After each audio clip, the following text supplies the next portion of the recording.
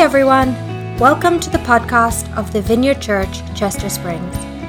We invite you to join our mission to love like Jesus, and you can connect with us on social media or visit our website, csvineyard.org.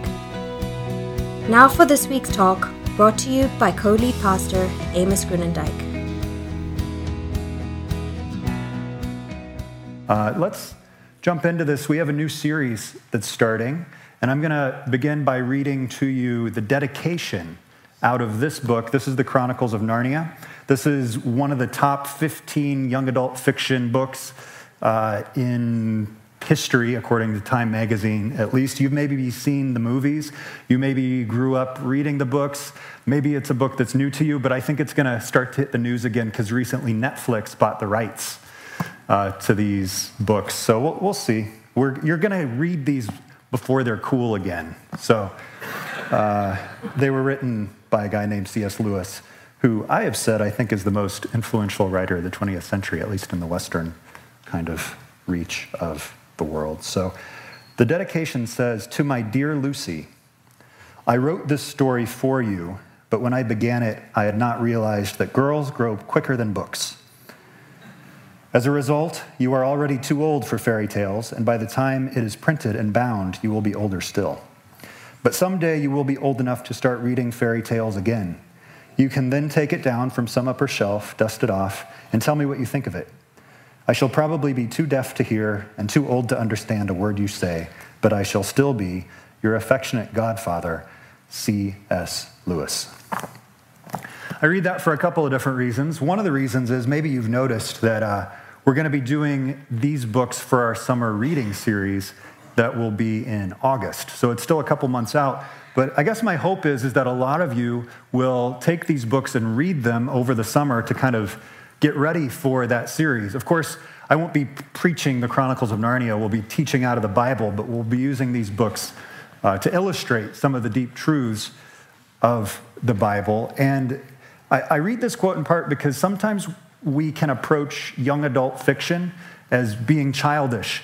But I think what C.S. Lewis is saying here is that there's something about story that, yes, captivates children, but is important for everybody and something that can happen. And especially when these books were written in England, there was kind of a group of people, specifically intellectuals, who looked down on children's stories as maybe being a waste of time, right? The good old British work ethic didn't have time for stories. If you watch that new movie out on, it's out on Netflix now, but it started in the theaters, called Christopher Robin, it kind of makes the same point, right? Like you never are too old to read these sorts of stories.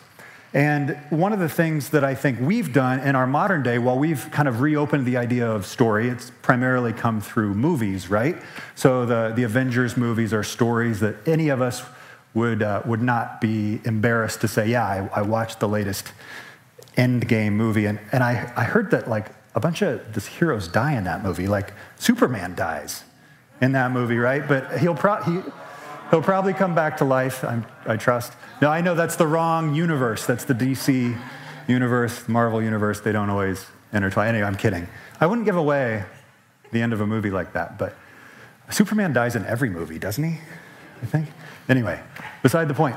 Like we have kind of re-embraced the idea of stories through film, but I think we've also relegated them to a lower status than they deserve. We see them as purely entertainment sometimes, but stories actually have the power to form us and to shape us.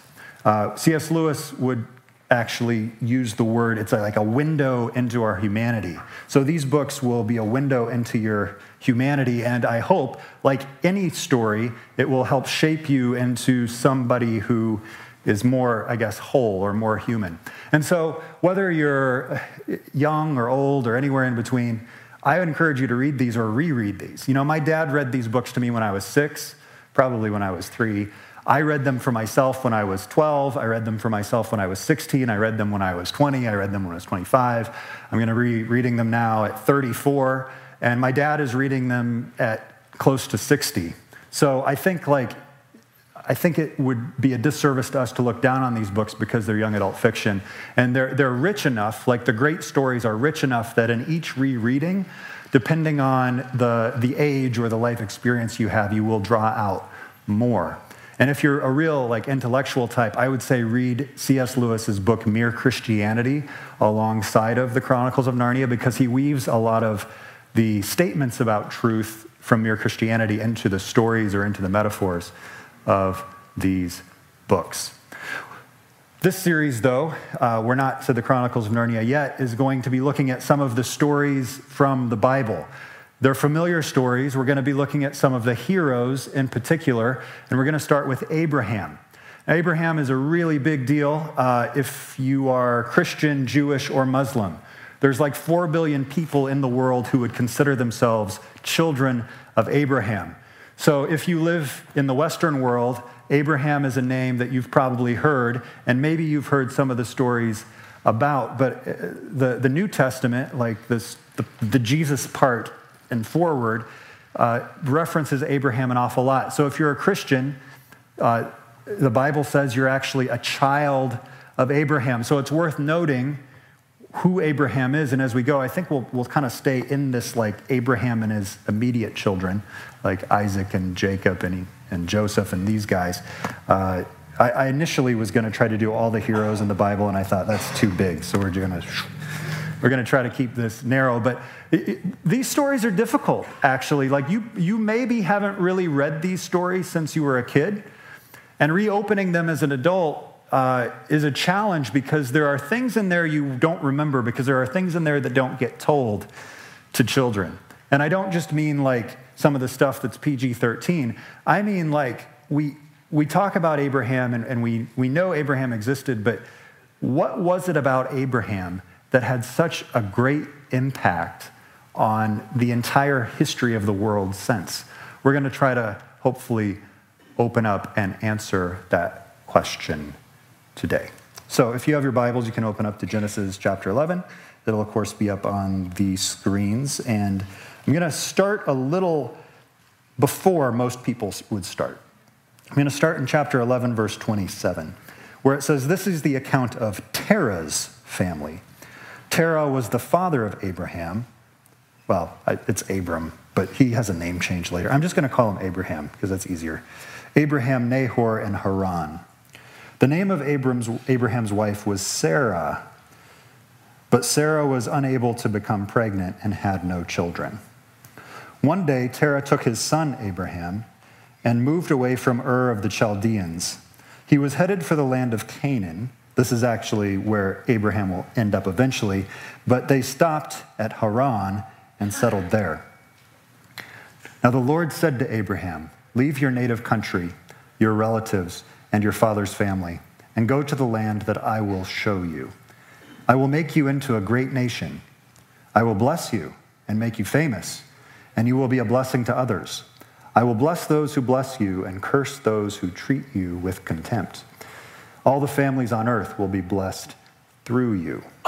So Abram departed as the Lord had instructed. This is really the beginning of the story of Abraham. And in this story is actually the seeds of all the great stories that are being told even today. In fact, in Abraham's story is your story at some level. It is the story of leaving what is known and making friends with the unknown. It is the story of going on a quest to do something that is outside of your experience. It's leaving your family. It's leaving what's familiar. It's embracing something that has significance and meaning in the world and to you. And this is the story arc of Abraham can be referred to as the hero's journey. And it doesn't matter if you're watching Star Wars or reading Harry Potter or, right down to Kung Fu Panda. These stories kind of have the same cycle. You're leaving what is known and familiar. Somebody calls you into something that is significant. And you have these things that happen to you along the way. Now, I said every one of us is invited into a quest and is on a journey of some time. And it doesn't matter how old or young you are. In fact, one of the things about life with God is that your relationship with God is a dynamic relationship. It is not static. You will not stand still if you are following God. So if you're 15 or if you're 25 or if you're 35 or older, God is calling you into something, into a place of significance. A lot of times the switches happen at these like changes in the season. So maybe you just had kids. God is calling you into something specific for that time. Maybe your kids have just left the house. God is calling you into something. Maybe you just lost your job. God is calling you into something. Maybe you've become, kind of lukewarm about your job. You used to love your job, but your heart just isn't in it anymore. Maybe God is trying to get your attention. And maybe it doesn't mean quitting your job, because like jobs are good things to have, but maybe it means investing in something outside of your job that has eternal significance. We're going to play a little game here. This game is played with our fingers. Okay, so I want you to, with your fingers, guess what decade Abraham was in. How old was Abraham at the time of this quest, when this quest began? So if he was like 15, that's 1, 25, 35, 45, 55, as we go. Okay, ready? 1, got it? 1, 2, 3. Okay, a lot of you know. He was 70 years old. Like midlife, past midlife. This kind of adventure, this kind of risk, this kind of pursuit of God into something new is not just for people in their 20s. We can put a box around what it means to follow Jesus and say, oh yeah, those 20-year-olds, they'll take risks. But I'm pretty settled in. I've paid off my mortgage and I'm ready to retire and I'm just going to play it safe from here on. That's not how life with God works. God is inviting each of us to continue to follow him. So we're going to, again, look at some things that Abraham teaches us about this quest. The first thing is that neither your parents or anybody else can take you where you need to go. In reading this, I found it so interesting that Abraham's father, Terah, actually begins a journey toward Canaan, but isn't able to, for whatever reason, decides not to go the distance. Abraham actually has to go where God is leading him to go. Nobody can make those choices for you. You have to take ownership. You have to take your life and make of it what you want. And this actually is maybe easier to understand if you think about it in reverse. And this comes through, I'm sure it happens as parents. I'm kind of like already, wishing I could make decisions for our little girl, Isla.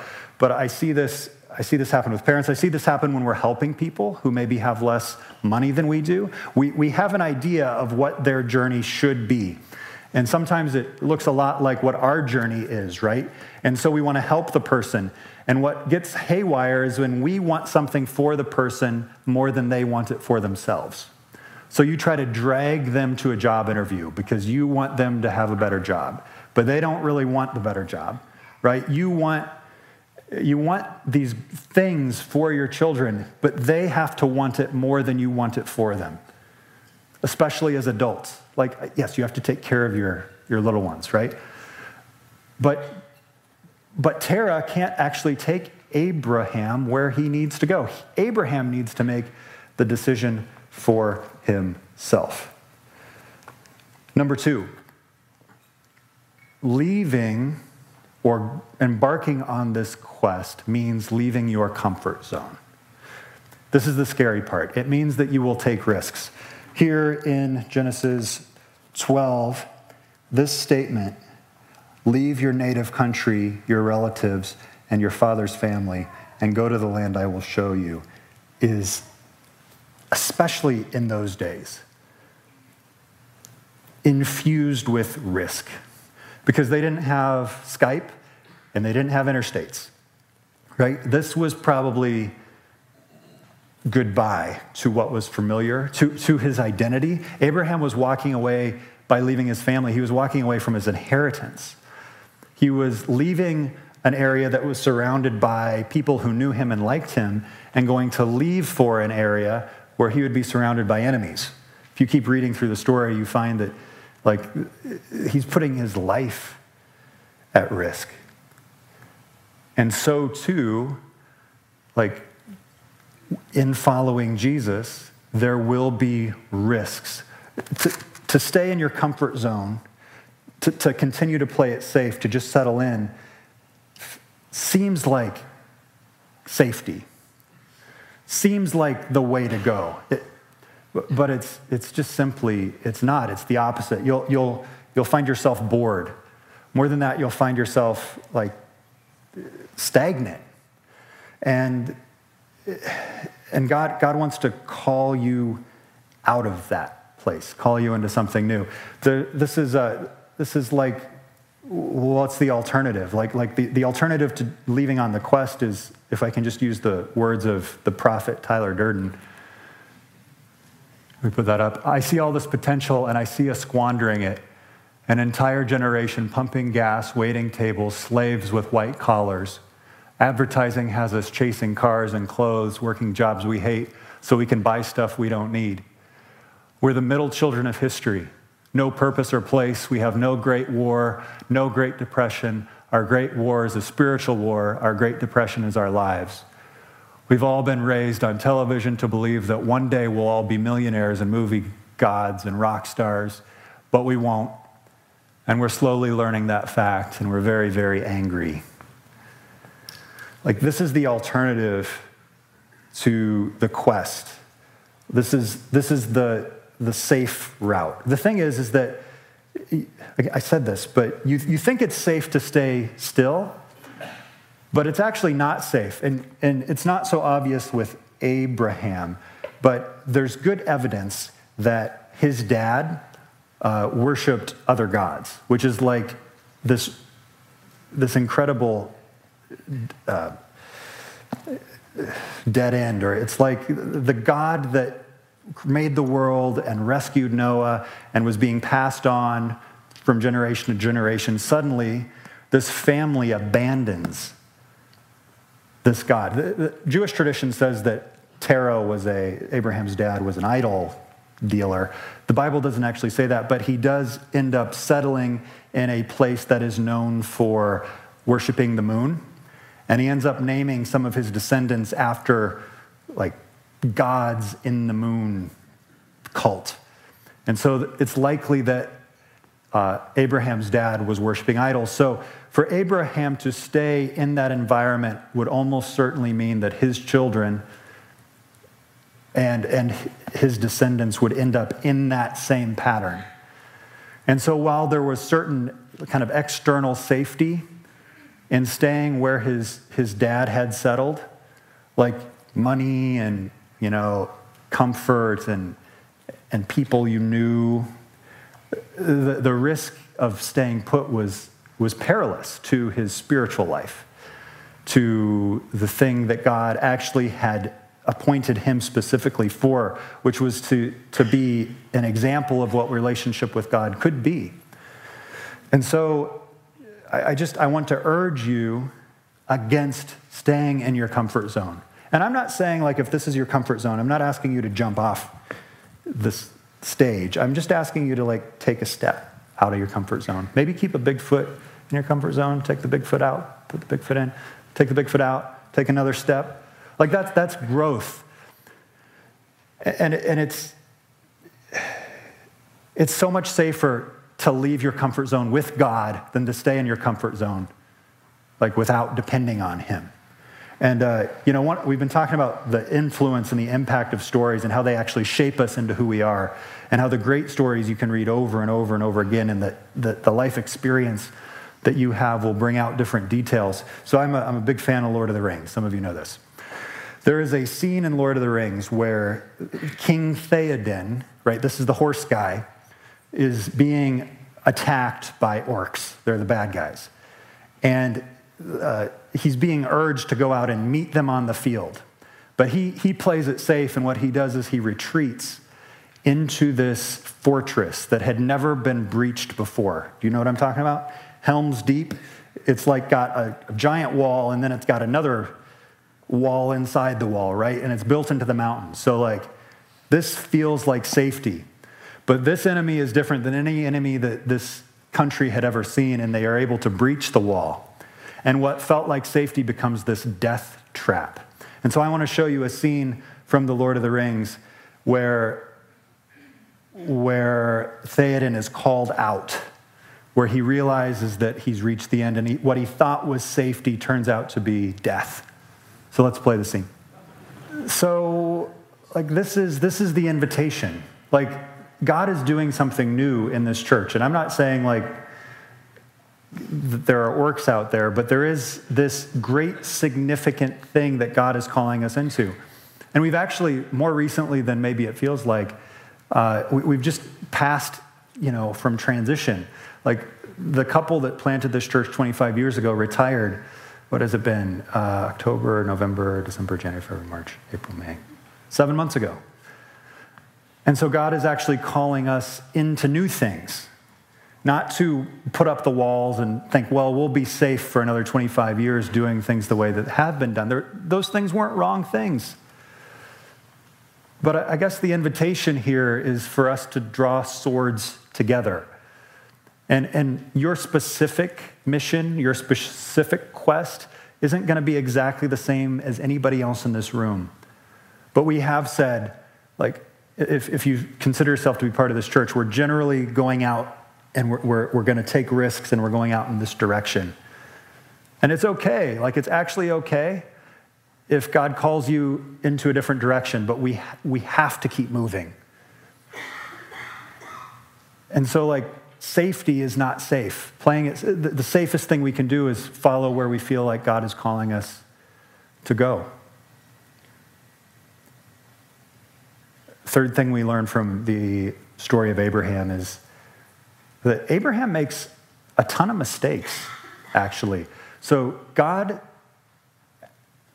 leads Abraham to the land of Canaan. And it doesn't take long before there's a famine that comes. And so rather than trusting God, Abraham decides he's going to Egypt. And when he gets to Egypt, he thinks, wow, I have a hot wife, and I'm worried that people are going to want Sarah for themselves, and that feels risky. So he lies and said, this isn't my wife, this is my sister Sarah. And it's actually Pharaoh who realizes that Sarah is Abraham's wife and says, hey, you were setting us up to do something really wrong here, right? You have this pagan king who says, who has a higher standard of morality than Abraham, who lies and sets up Pharaoh to commit adultery against Sarah. And you'd think, we say this thing like, you make a mistake once and you learn from your mistake and you grow from it. Abraham does this again with a different king in a different place. And that's actually pretty profound. In fact, when you look at Abraham's life and you think, what did he do that was so great? God says, I will make you into a great nation and you're going to be famous. But when you look at Abraham's life, what did he actually bring to the equation? He was willing to leave his family. That was risky. But Abraham was a coward when he went before Pharaoh. He was a coward when he made the same mistake again. It's pretty amazing that Abraham doesn't do anything that you would consider heroic, except for at certain times of his life, he follows the voice of God. There are times where he either mishears God's voice or decides that he's not going to follow the voice of God. And then what God does is he speaks to him again and he brings Abraham back on track. But it doesn't matter how many times Abraham falls off the rails, so to speak. God does not leave him. That's the amazing thing about the story of Abraham. Not that Abraham was so great, but that God stuck with him. And so you're going to make mistakes, and you're going to veer off course, and you're going to do things because you hear God wrong, and you're going to do things out of fear, like Abraham did, and you're going to do things for 100 other reasons that are going to take you off track, and then God will speak to you, and you'll get back on track. I'm going to make mistakes. we as leaders, like the staff here, the other leaders in this church, we're going to do things that are wrong. We're going to mishear God sometimes. And I trust that God will not leave us. That's the way God is. He says to Abraham, I will bless you, and you will be a blessing. So let's talk just briefly about what it means to be blessed. The first thing to notice is that the blessing isn't meant to be hoarded. Okay? Like, you will be blessed so that you can be a blessing. I heard Dave Ramsey, who's like a financial guru, his main line, right, is stay out of debt. But then once you're out of debt, you can actually build up this wealth. And he says, I heard him say, like at the end, like as you're building wealth, don't think for a minute that that wealth is just for you. It's not for you to hoard. You're building wealth so that you can give it away and I don't know if he uses the word bless or not, but essentially bless other people. And it's risky to use that metaphor because you might be thinking, oh, if God blesses me, that means that I'll get rich and that my life will be easy. That is not blessing. Okay, in fact, when you get to the New Testament, again, the Jesus part and forward, never once is the word blessing associated with material gain. So Abraham actually does end up accumulating a fair amount of wealth, and so do his children.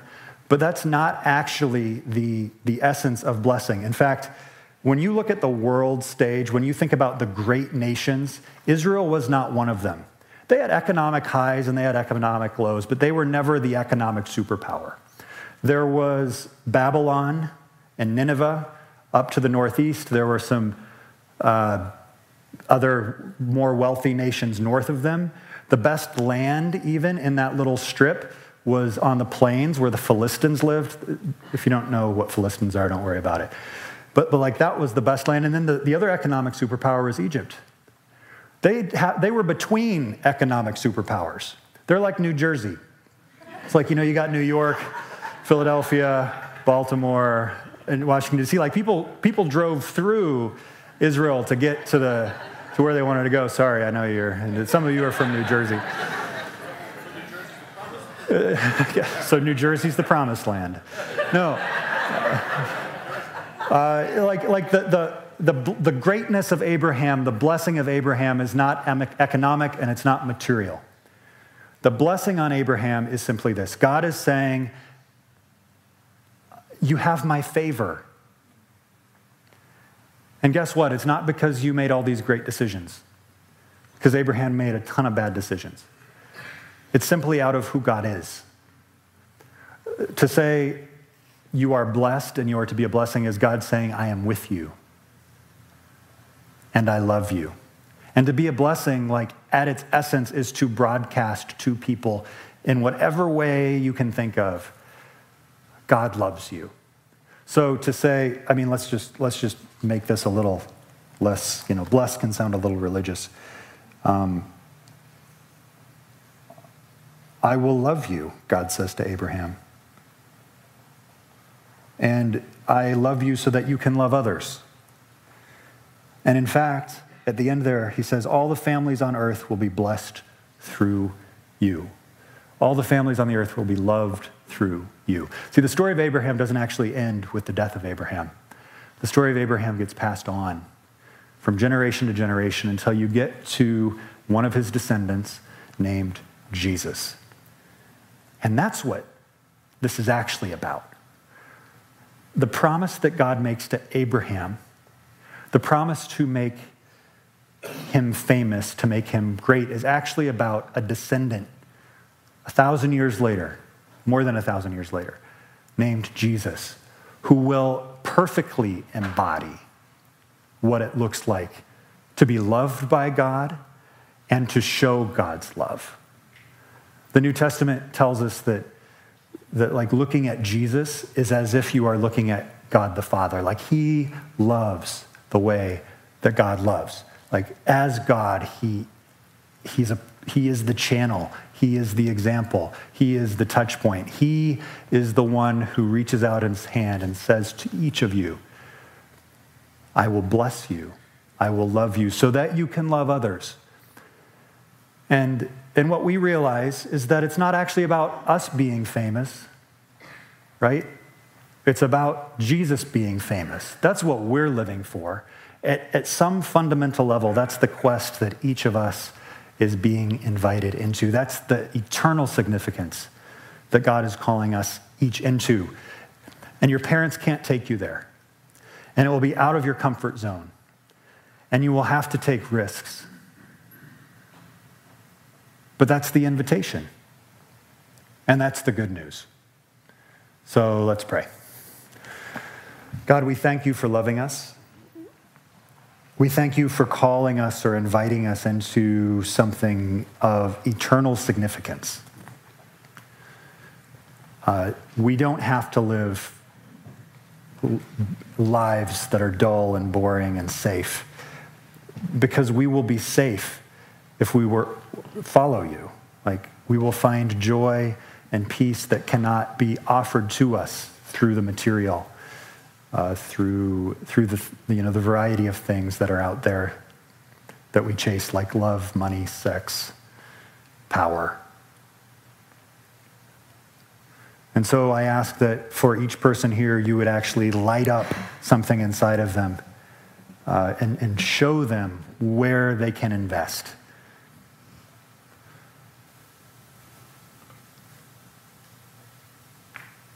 Show them what you're inviting them into specifically.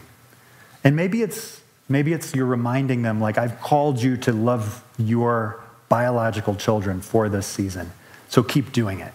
Like, even if the calling is the same, even if the word is the same, keep doing what you're doing. We ask that you would speak to us. And if it's different, give us the courage to follow you. If it's uncomfortable, help us to lean on you and depend on you. We pray this in Jesus' name. Thanks again for listening to the podcast of the Vineyard Church, Chester Springs. We hope you share this with your friends and family and subscribe on iTunes or wherever you get your podcasts. See you next time.